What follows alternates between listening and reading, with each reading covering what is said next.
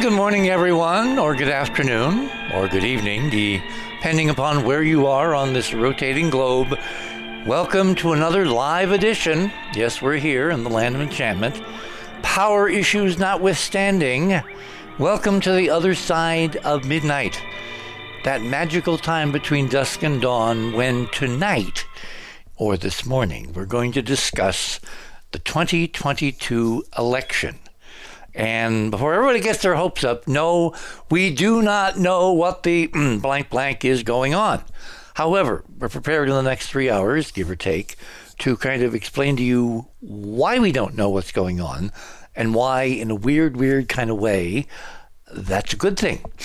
And then in the third hour, we're going to be joined by Georgia Lambert because tonight is going to have a definite metaphysical overtone. So our resident metaphysician, who, as you know, spent something like 10 years working with Manly P. Hall, who was kind of the American father of metaphysics and occult science there in Los Angeles in the heyday of when this country was kind of looking in those directions. And for some reason, we kind of turned away. And obviously, people who follow the show regularly, you know that when I talk about hyperdimensional this or that, I'm the so-called occult or the paranormal or the off the edge of the envelope, etc., because so much is explained by the hyperdimensional model that basically reality is nest and beneath and beside and above, and all those things are true simultaneously, another set of invisible to most of us most of the time, other dimensional realities, which have both spatial, which means geometric, as well as reality implications. And of course, the ultimate implication is, where are we really hanging out tonight, or this morning, or this afternoon as you're listening to the other side of midnight? What portion of you is here, and what portion of you is somewhere else? And did a window, did a portal open up in this reality, in this solar system 4 weeks ago tomorrow night when NASA conducted this extraordinary experiment, which we have evidence has been totally misinterpreted by all the mainstream crowd, most of those idiot scientists jumping up and down, oh, we did it, unknowing of what they really did, what they were really conned into doing, and the upside and downside of their results. Anyway, we're going to get to all of that as the morning and evening and afternoon progresses. So before we do any of that, let me tell all the new listeners, and we have new listeners jumping in and out of the wheelbarrow all the time, as one of my radio friends said about listeners. That's really kind of weird, isn't it? You want to go to theothersideofmidnight.com. That's our URL. Whether you're on a computer, on a phone, on a Dixie cup, theothersideofmidnight.com. Click on that. That will take you to our URL. And then at the top, there's a beautiful banner, which Cynthia prepared, the hyperdimensional astrology behind, with items A, B, and C. Click on that. That will take you to the guest page for my guest tonight, which is Rick Levine, who is our resident astrologer. Notice how we have resident scholars in many interesting disciplines, and some of them are even kind of multifaceted and multitasked and generalists, like our friend Ron Gerbron. Anyway, that will take you to the guest page, and then under the banner on the guest page, you'll see a line item which says, rather grandly, fast links to items. Click on my name. That will take you down to my section of radio with pictures. This is really interesting because YouGov is kind of like Gallup. It's one of these professional polling organizations that has a good track record and a reasonably long history, YouGov.com. And they poll constantly on various topics. Well, they did one a few weeks ago on Americans' belief in UFOs and ETs and aliens, etc. And it shows that, as opposed to a few years ago, roughly twice as many Americans now believe that there are ETs at the end of the tunnel, that in fact we are not alone. There are other consciousnesses, if I can say that correctly, wandering around in saucer-shaped spaceships, and that the ultimate answer to the UFO question will resolve to they're here. Now, the details are in that very interesting report, and the reason why that is appropriate to lead off with tonight is because a few weeks from tonight, roughly 2 weeks and change, just a little bit of change, on November 8th, we have an election. Now, we're going to be talking about the election extensively tonight with Rick, and we're going to try to be figuring out certain trends and background and whatever, and you'll hear how this process is messy, because this is a messy election. Apropos, a writer over at, let's see, what's the organization, at The Debrief, named, what is his name? I know it's here somewhere. Come on. He basically is talking about the fact that his name is Brian, and I can't find his last name. Why can't I find Brian's last name? Anyway, it will come to me. He's written a very interesting column that Brian Zabel, Bryce Zabel. He co-hosts a podcast, The Need to Know, with Coulard and Zabel. He's been a CNN correspondent, a PBS investigative reporter, CEO of the TV Academy, and adjunct professor at the U.S. School of Cinematic Arts.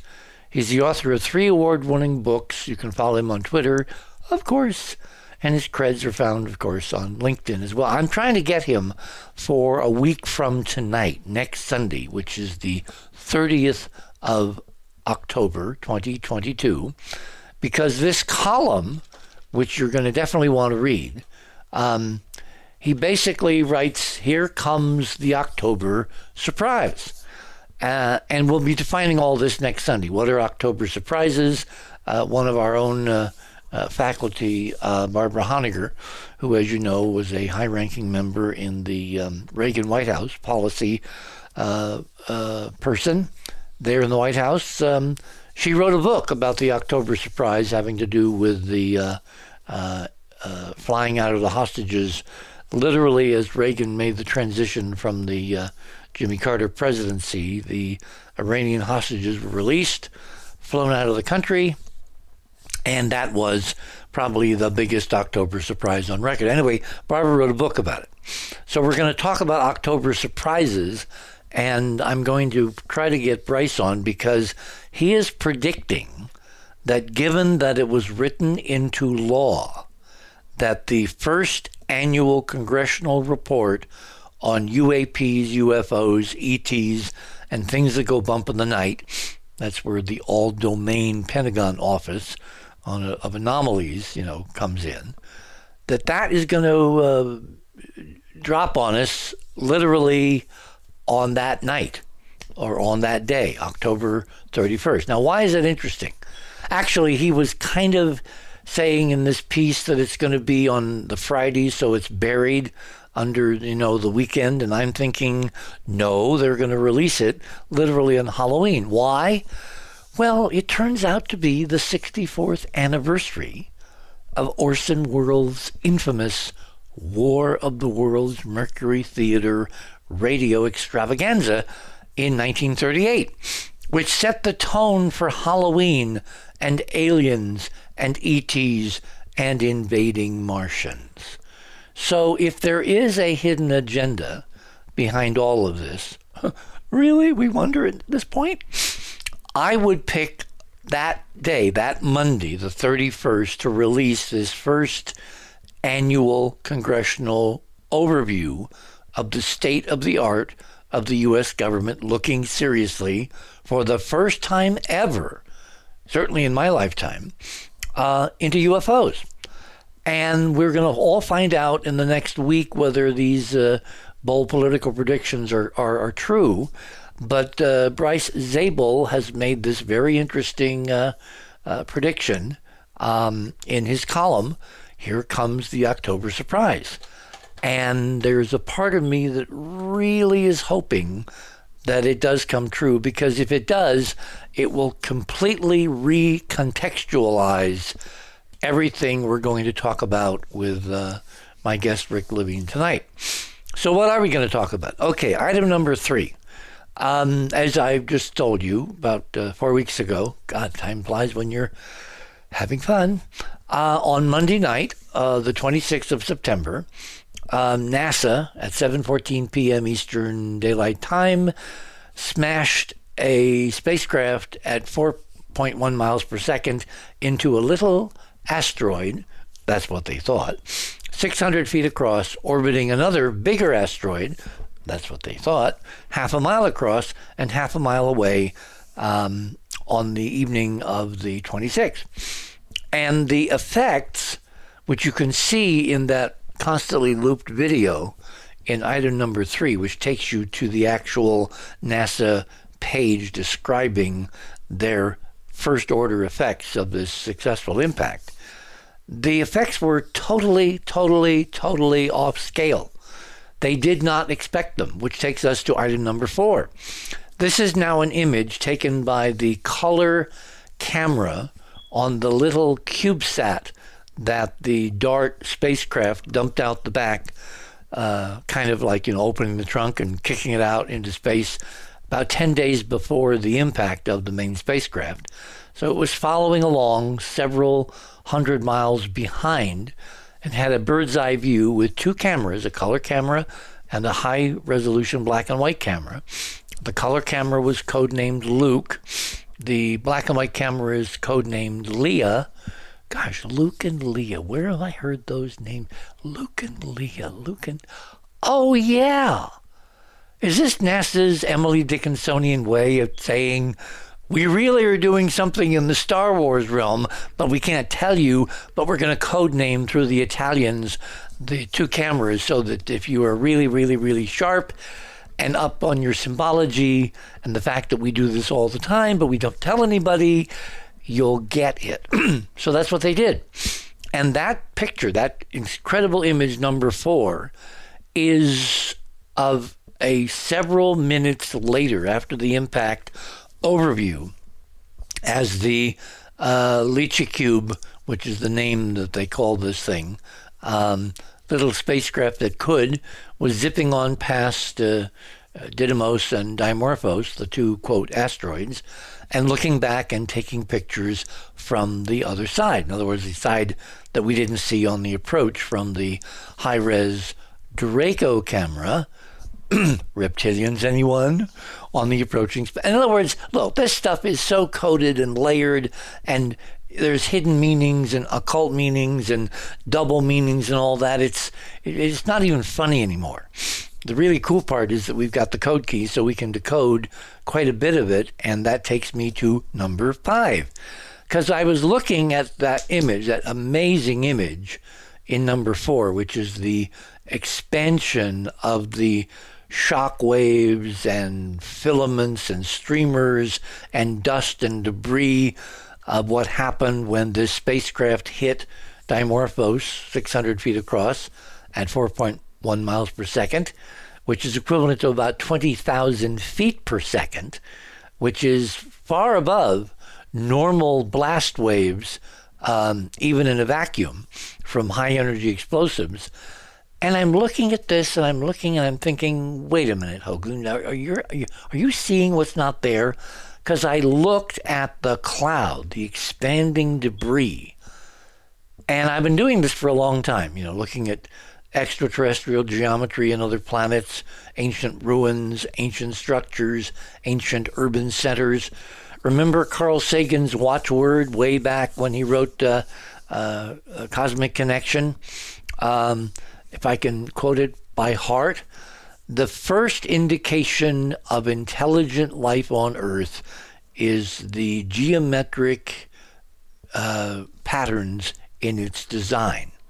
So even Sagan, looking at early satellite imagery of Earth, was looking, like on those Tyros images, he was looking for geometry, and he found it. In fact, the only imagery of Earth from those early primitive satellite systems that had cameras, the Tyros weather satellites, was a logging complex in a northern Canadian forest where the loggers had gone in and they had basically created a crisscross geometry of roads to drag out the logs from the middle of the forest.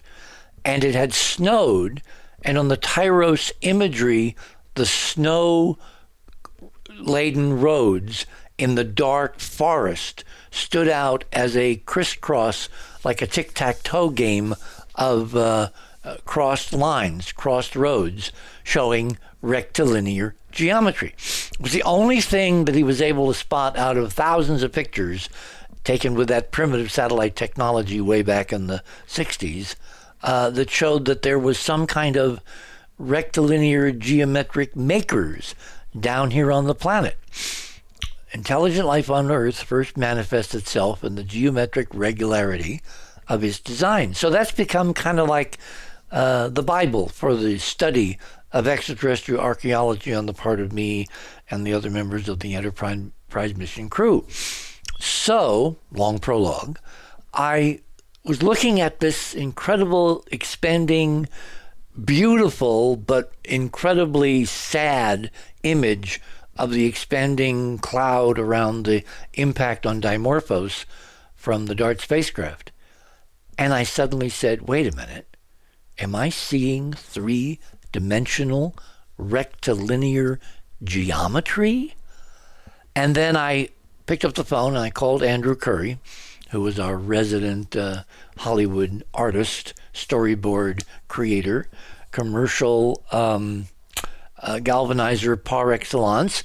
And he saw it completely independently, and he did this amazing poster literally during the end of a show last week and gave it to us. That's number 5. So look at the black and white below the color NASA/Italian CubeSat image, and you'll see this stunning 3D geometry in the explosion debris of an incredibly chaotic, whacked-out explosion event.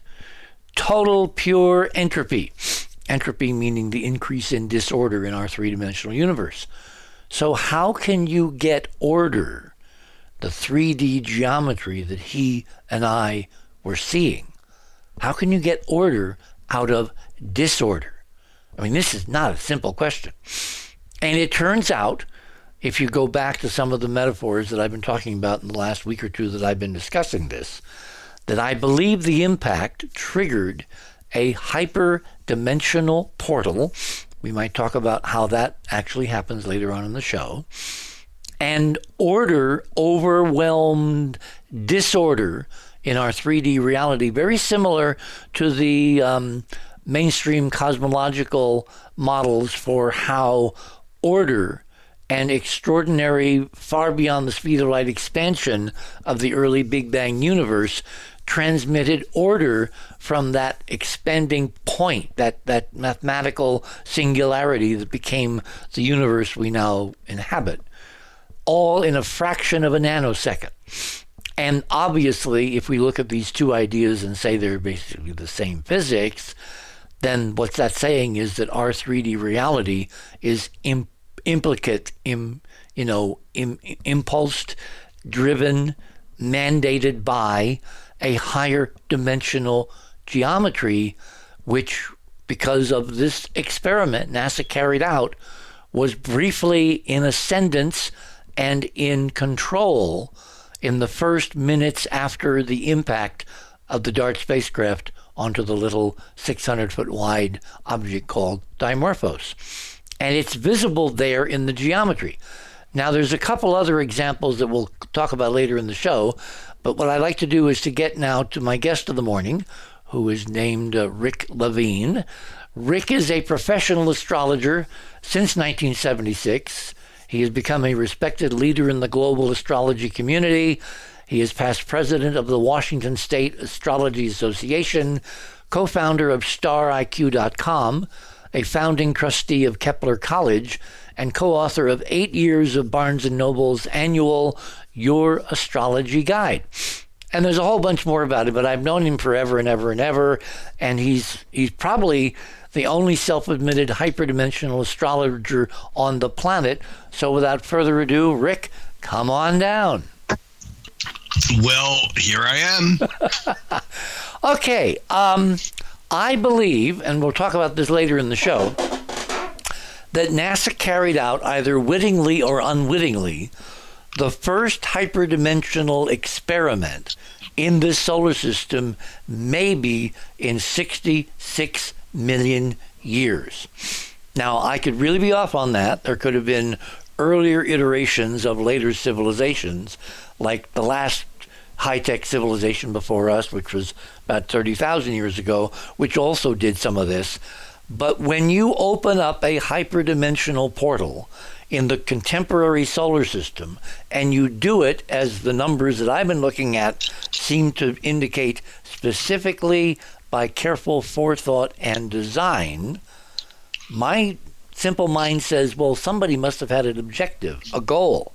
And so what I asked you to do is to take the location of Didymos and Dimorphos at the moment of impact relative to Earth charts, put it in the chart, and see if there was anything interesting about the configuration.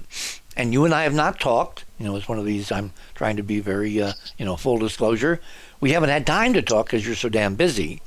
So I guess my first naive question, I should never ask questions I don't know the answer to, is, did you find anything? Well, first of all, I was able, with my technology, which is different than yours, able to create a chart of where everything, where all the planets and the moon were from Earth's point of view. But with the information that I had, I'm unable to put the actual location of Didymos in that chart because of my limitations and knowledge of how that kind of celestial mechanics works. So I only have part of this equation. It's still an interesting part, but I do not have the actual, what we would call the zodiac longitude of the actual impact. I have a chart of the moment of the impact, which is fascinating, though. Okay, why is it fascinating? Well, when one looks at a chart, and this, by the way, is is up on the radio pictures down below, wherever you just were. If you scroll down to Rick's items, and it's actually the one we want to look at is number 3, which is Didymos impact from Earth's center.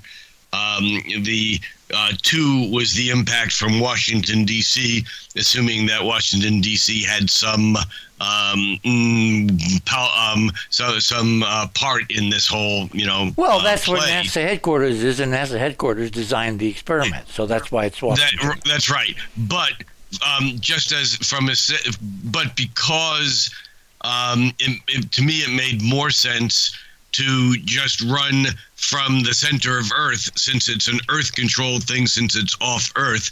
Regardless, when you look at the chart, one of the things that immediately strikes me as very, very powerful is that this was done at what an astronomer would call the Jupiter's opposition. Oh. An astrologer would say that it was Jupiter's opposition to the sun, but astronomers just assume that. When they talk about a planetary opposition, it means that the planet is as bright as it can be in the sky, because just like a full moon is in effect a lunar opposition to the sun, right? That's when the moon is the brightest. So astrologically, the sun was at 3 degrees of Libra and 51 minutes. You can think of this as a clock, 51 minutes out of 60. It's almost like it was like a 1/6 of a degree short of 4 degrees of Libra. Okay. And Jupiter was at 3 degrees Aries 40 minutes, 3 degrees Aries 40 minutes, opposite the sun, within about a 10-minute difference, which means that they were exactly opposite within 1/6 of a degree.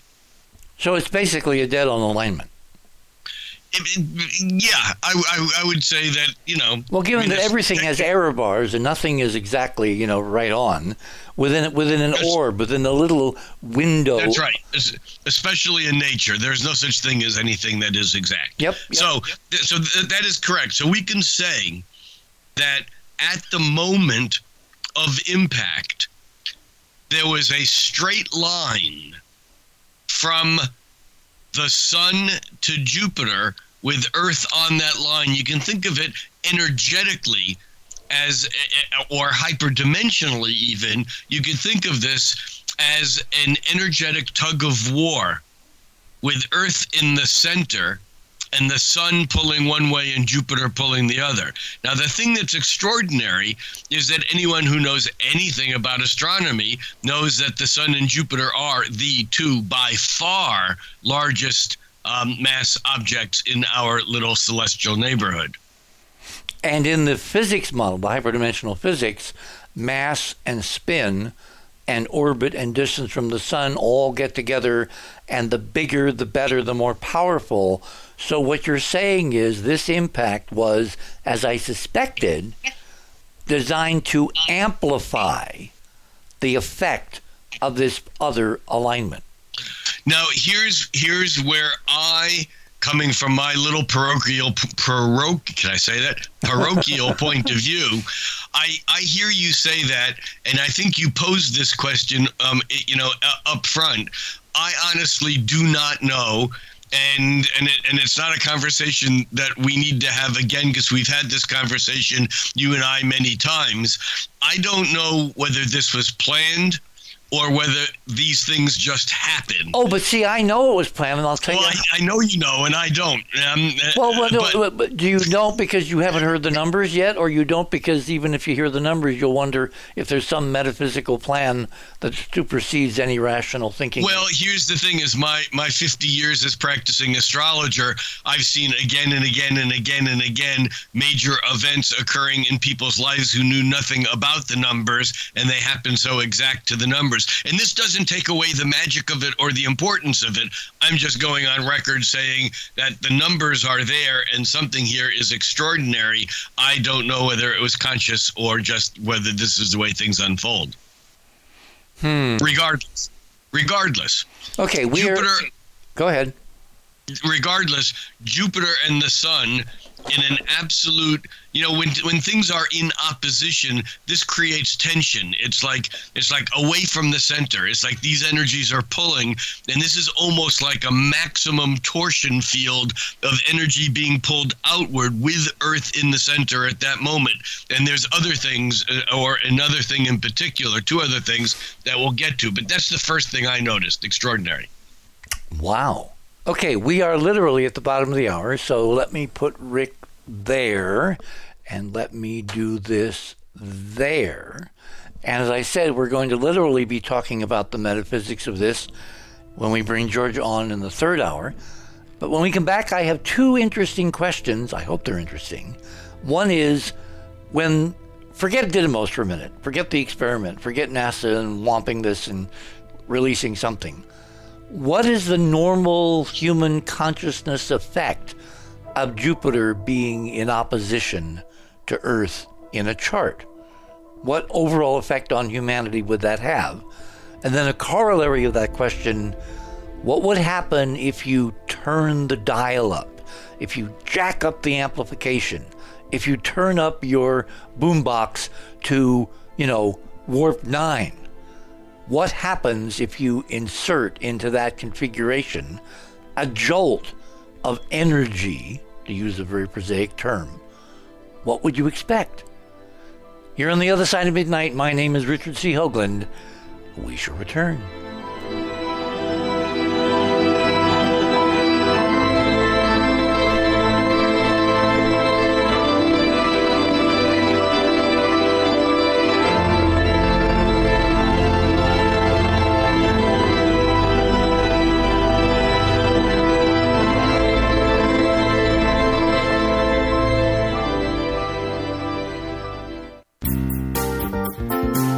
theothersideofmidnight.com.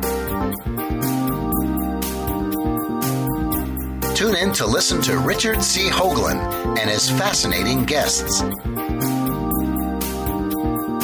Join Club 19.5 to get access to exclusive member benefits. As a Club 19.5 member, you'll gain access to the rest of this show and all previous 350 episodes. Membership costs $9.95 a month, 33 cents a day. Support the broadcast that provides you with the most interesting conversation available. Talk radio at the cutting edge of science and thought. theothersideofmidnight.com.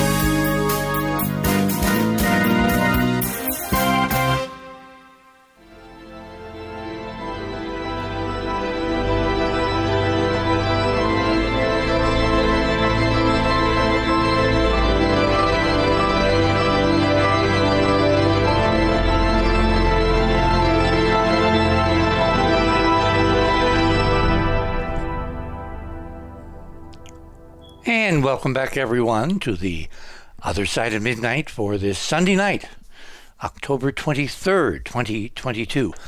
We're talking with Rick Levine, who is our resident hyperdimensional astrologer. So, first question, what's the normal effect on consciousness on Earth of a Jupiter-Earth opposition? A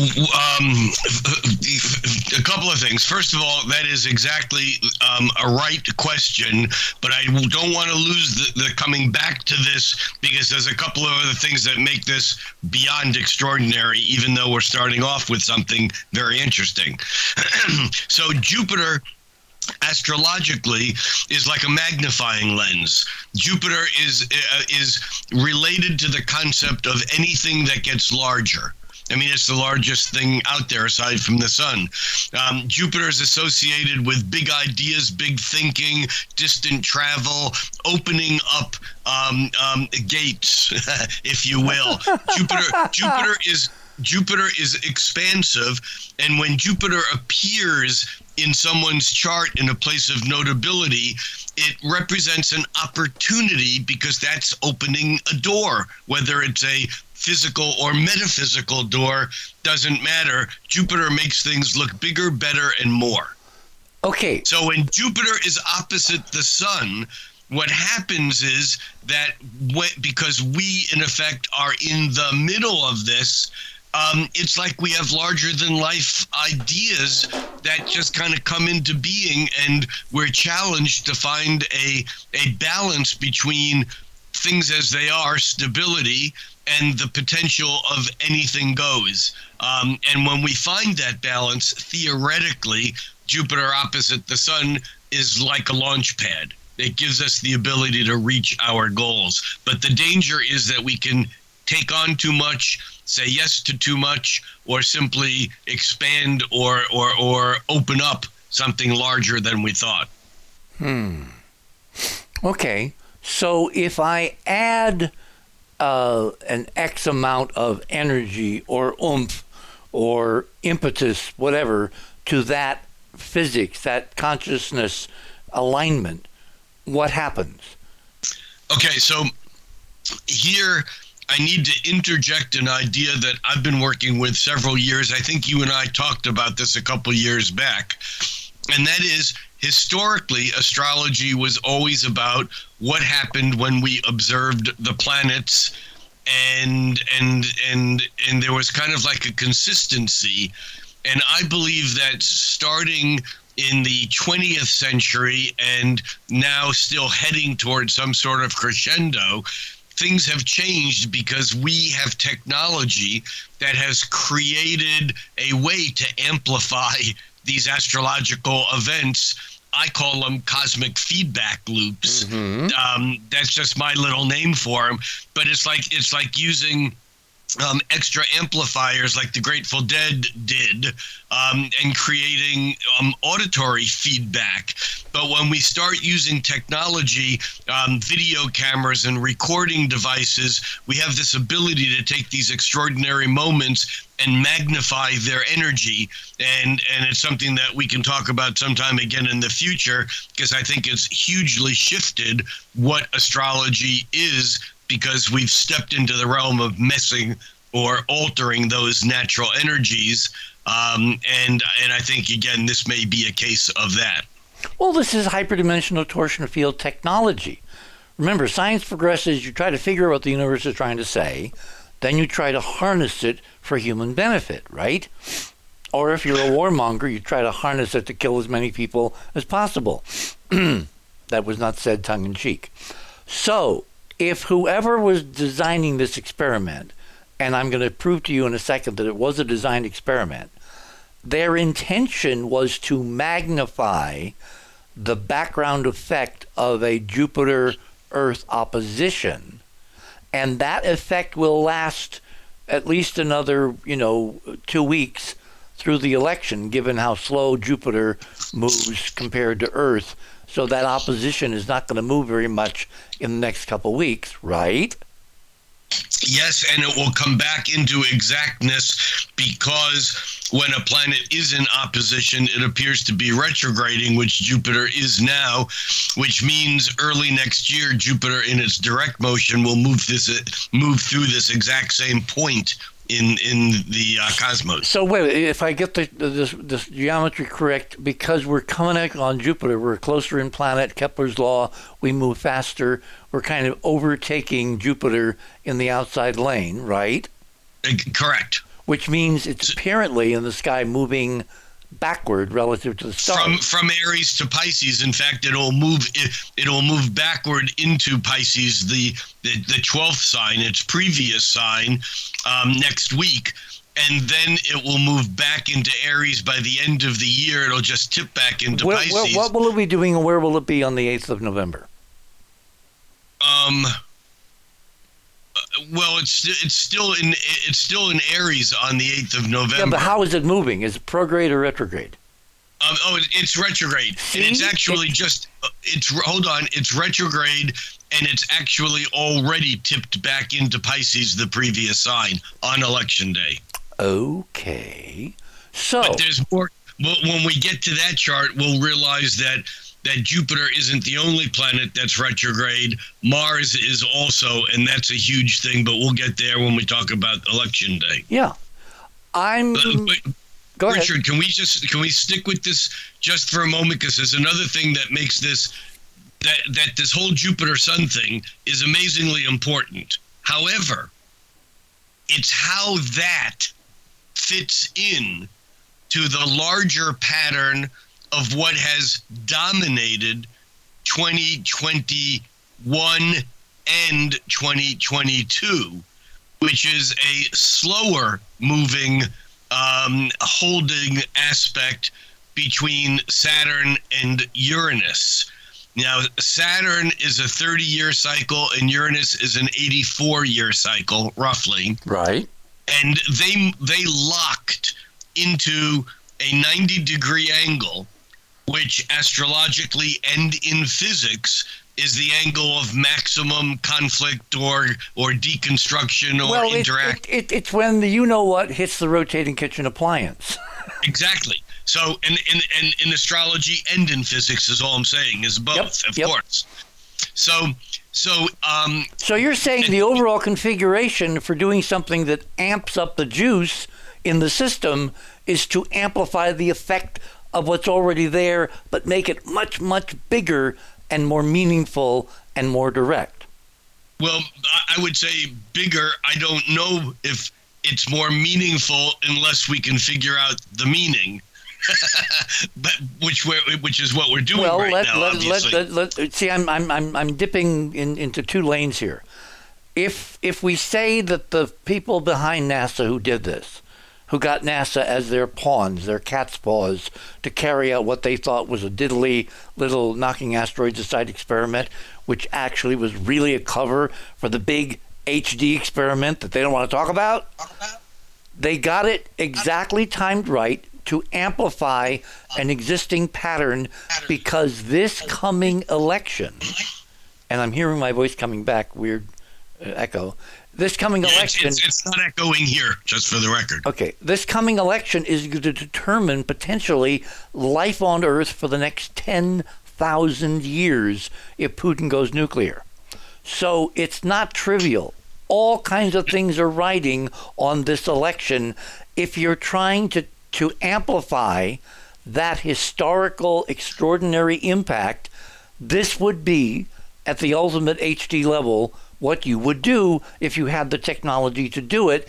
And when I explain how they did it with dumb 20th century technology, it's really kind of elegant. So let me go back to the question you posed earlier.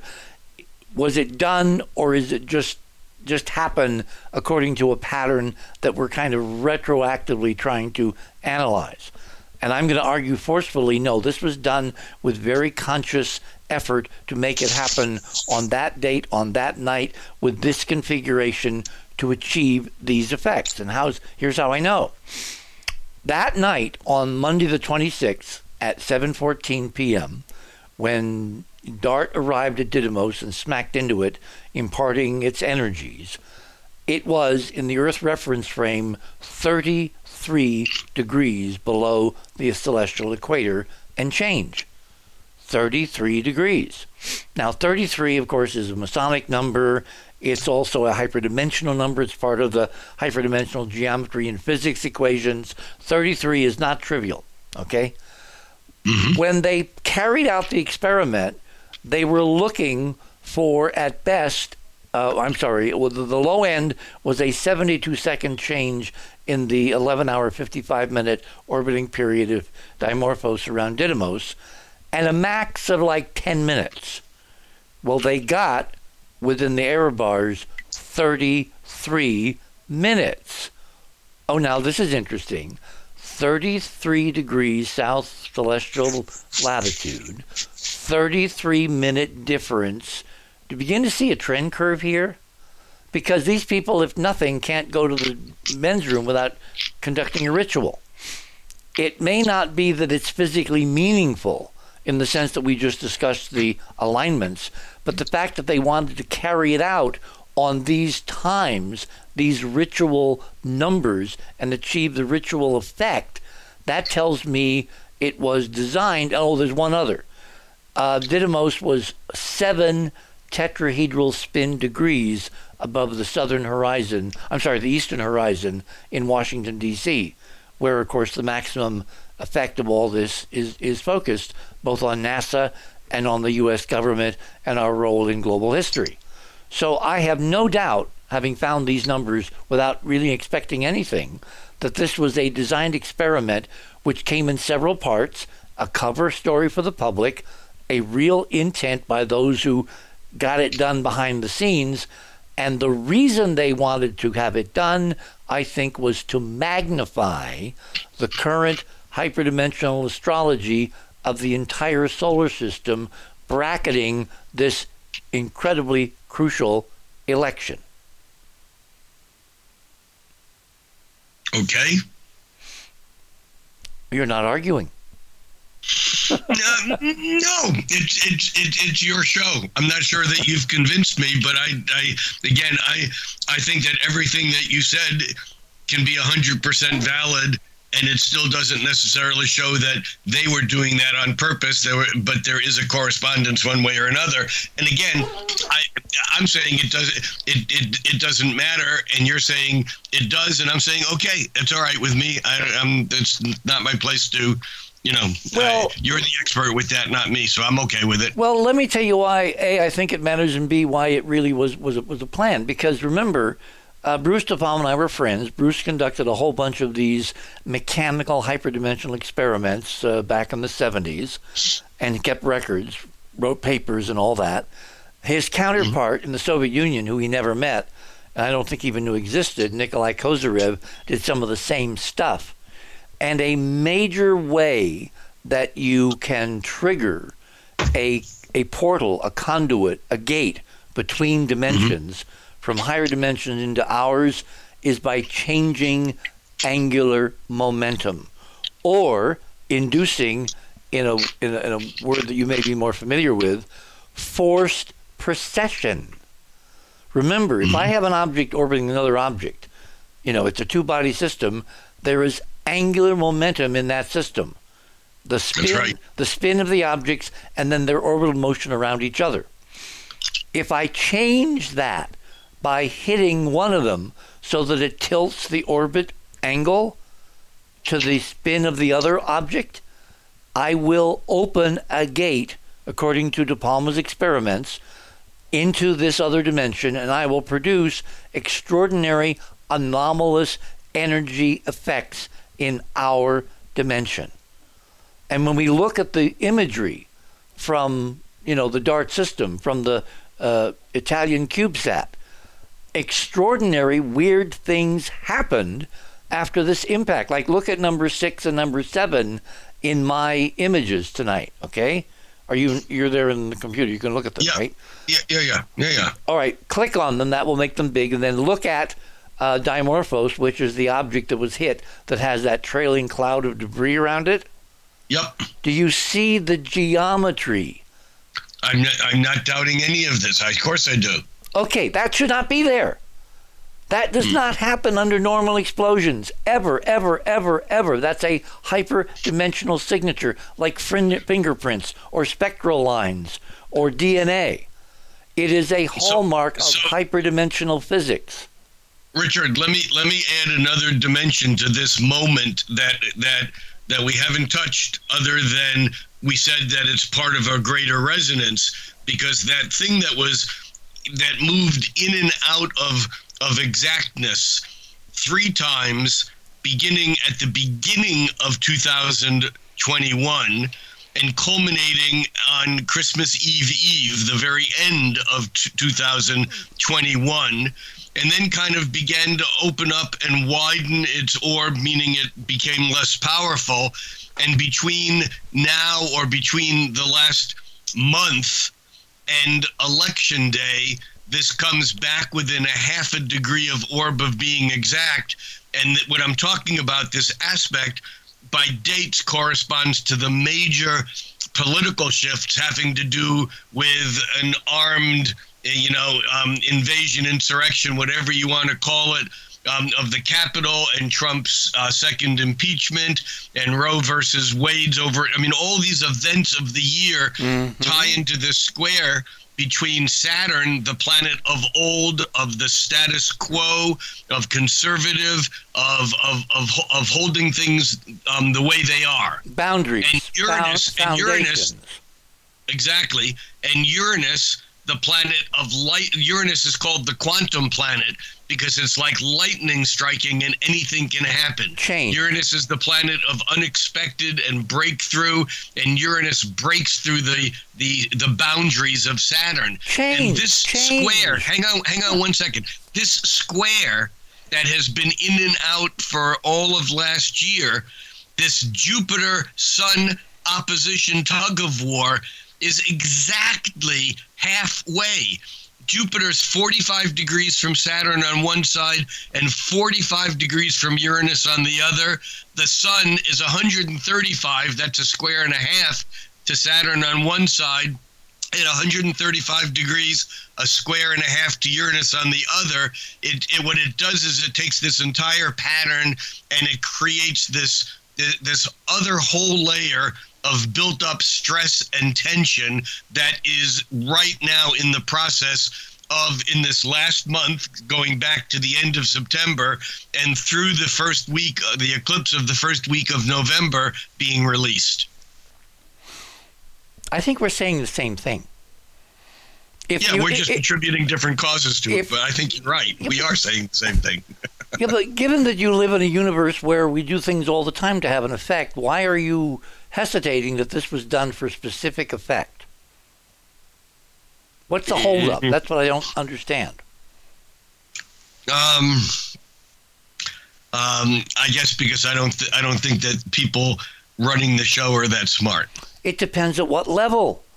Not the ones Yeah. you see, not the ones that you think you elect, not the ones on television, but those manipulating the string. This could even be ET mandated by our brothers and sisters upstairs, who, Yeah. of course, Yeah. are using hyperdimensional physics every single day, because that's how they are able to appear, walk through solid walls, develop spacecraft that move at 30,000 Gs, all that stuff that we're kind of beginning to make real with this first annual congressional report.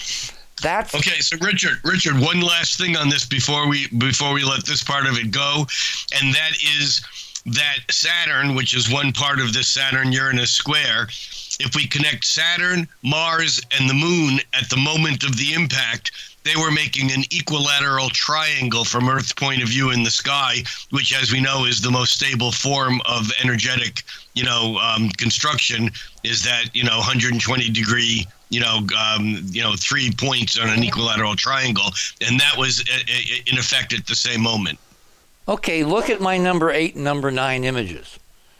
This object, after it was hit, the Didymos and Dimorphos orbited half a mile from each other, okay? Right. Like one diameter away from the surface of Didymos, there is Dimorphos, or it was. Right. Orbiting it almost in 12 hours, 11 hours and 55 minutes. That's very significant, because I think it used to be 12 hours. That's a whole other conversation, because it was a time capsule way back when, left Taurus, and they went and blew it up. So over the succeeding days, a cloud of material, incredible fine dust-like material, expanded around the Didymos system, ultimately forming an extraordinary parallel beam in space of tiny particulates and an overall cloud shaped like a giant 2,000-mile on a side tetrahedron. Right, which is a three-dimensional version of a grand trine, that equilateral triangle. Exactly, and it's what evolves from a cube, which is two interlocked tetrahedrons spinning in synchronization as part of the physics model. So I'm saying this was done to absolutely have an impact on the physics, on the consciousness, on the astrology of this coming election, and that is a perfect segue. What the hell is going to happen before this experiment in the election, and can we see anything about the configuration which is now changed or amplified what could happen? I think the answer to the question is yes, but I'm not sure exactly what the question was. Okay. This election, we both agree, is going to be, if not the most important in our lifetime, maybe the most important in the history of the country, if not the most important in the recent history of the planet, given all the permutations that will come afterwards, depending upon how people exercise their choice. Agreed. Whether they make a short-term choice, inflation, gas prices, fear, crime, whatever, or a long-term choice. Do you want to live in a democracy, or do you want to sign your birthright away on the 8th of November? It's that simple. So yes, I agree. So it's that choice that I think the hyperdimensional experiment was designed to influence. So how does the general astrological configuration, which is in chart number 1, imply the selection of that choice? Right. So, if someone were just to ask an astrologer what's the most extraordinary chart moment or day, in 2021, 22, 23, it would be pretty hard to come up with anything that topped November 8th, 2022. Wow. I mean, whether it was election day or not. That day is, I first saw this chart about I first really looked at it maybe a little bit less than a year ago, probably about a year ago when I started looking at the year ahead. And I looked at this chart and all I could go, for days I just walked around going, holy shit.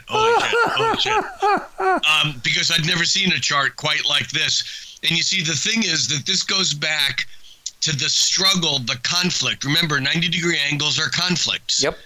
In astrology.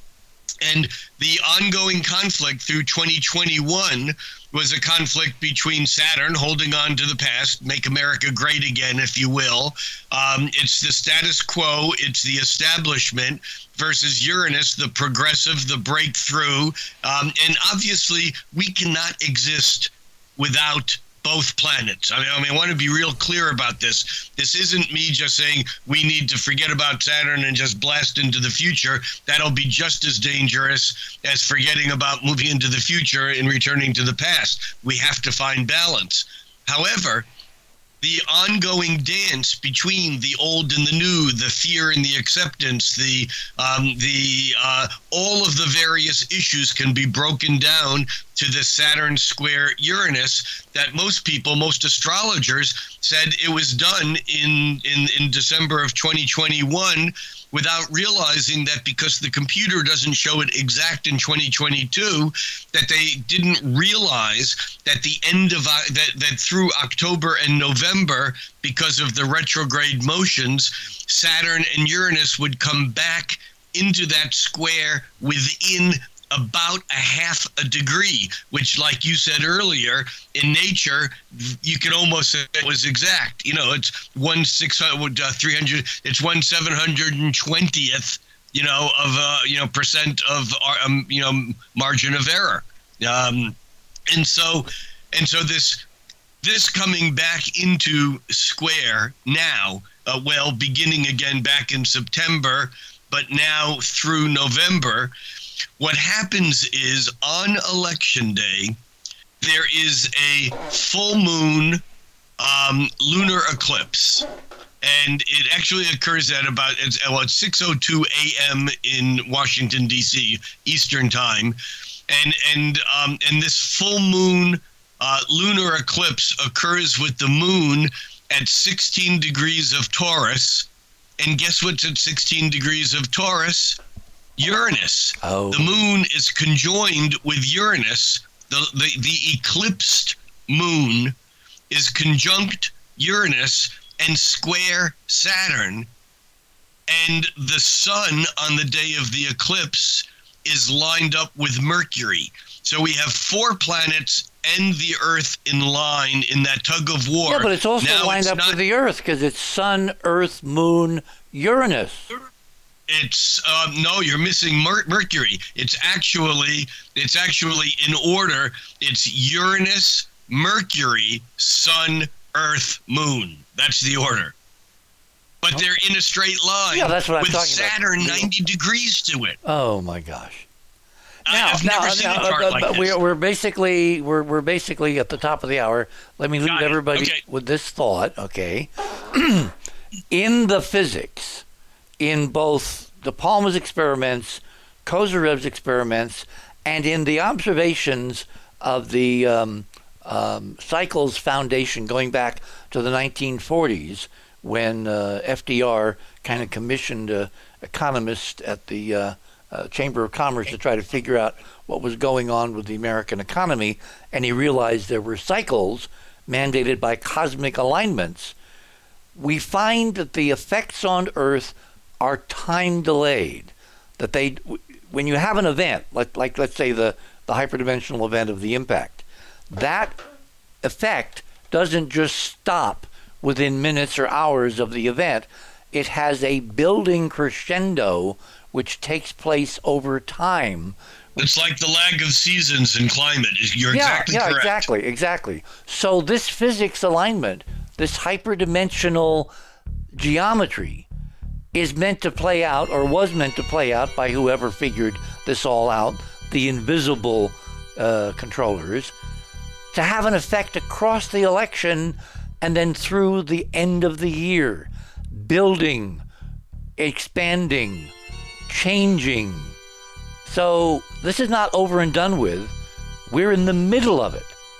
And in terms of the amplifier, it began on the evening of the 26th. You're on the other side of midnight. My name is Richard C. Hoagland. We shall return.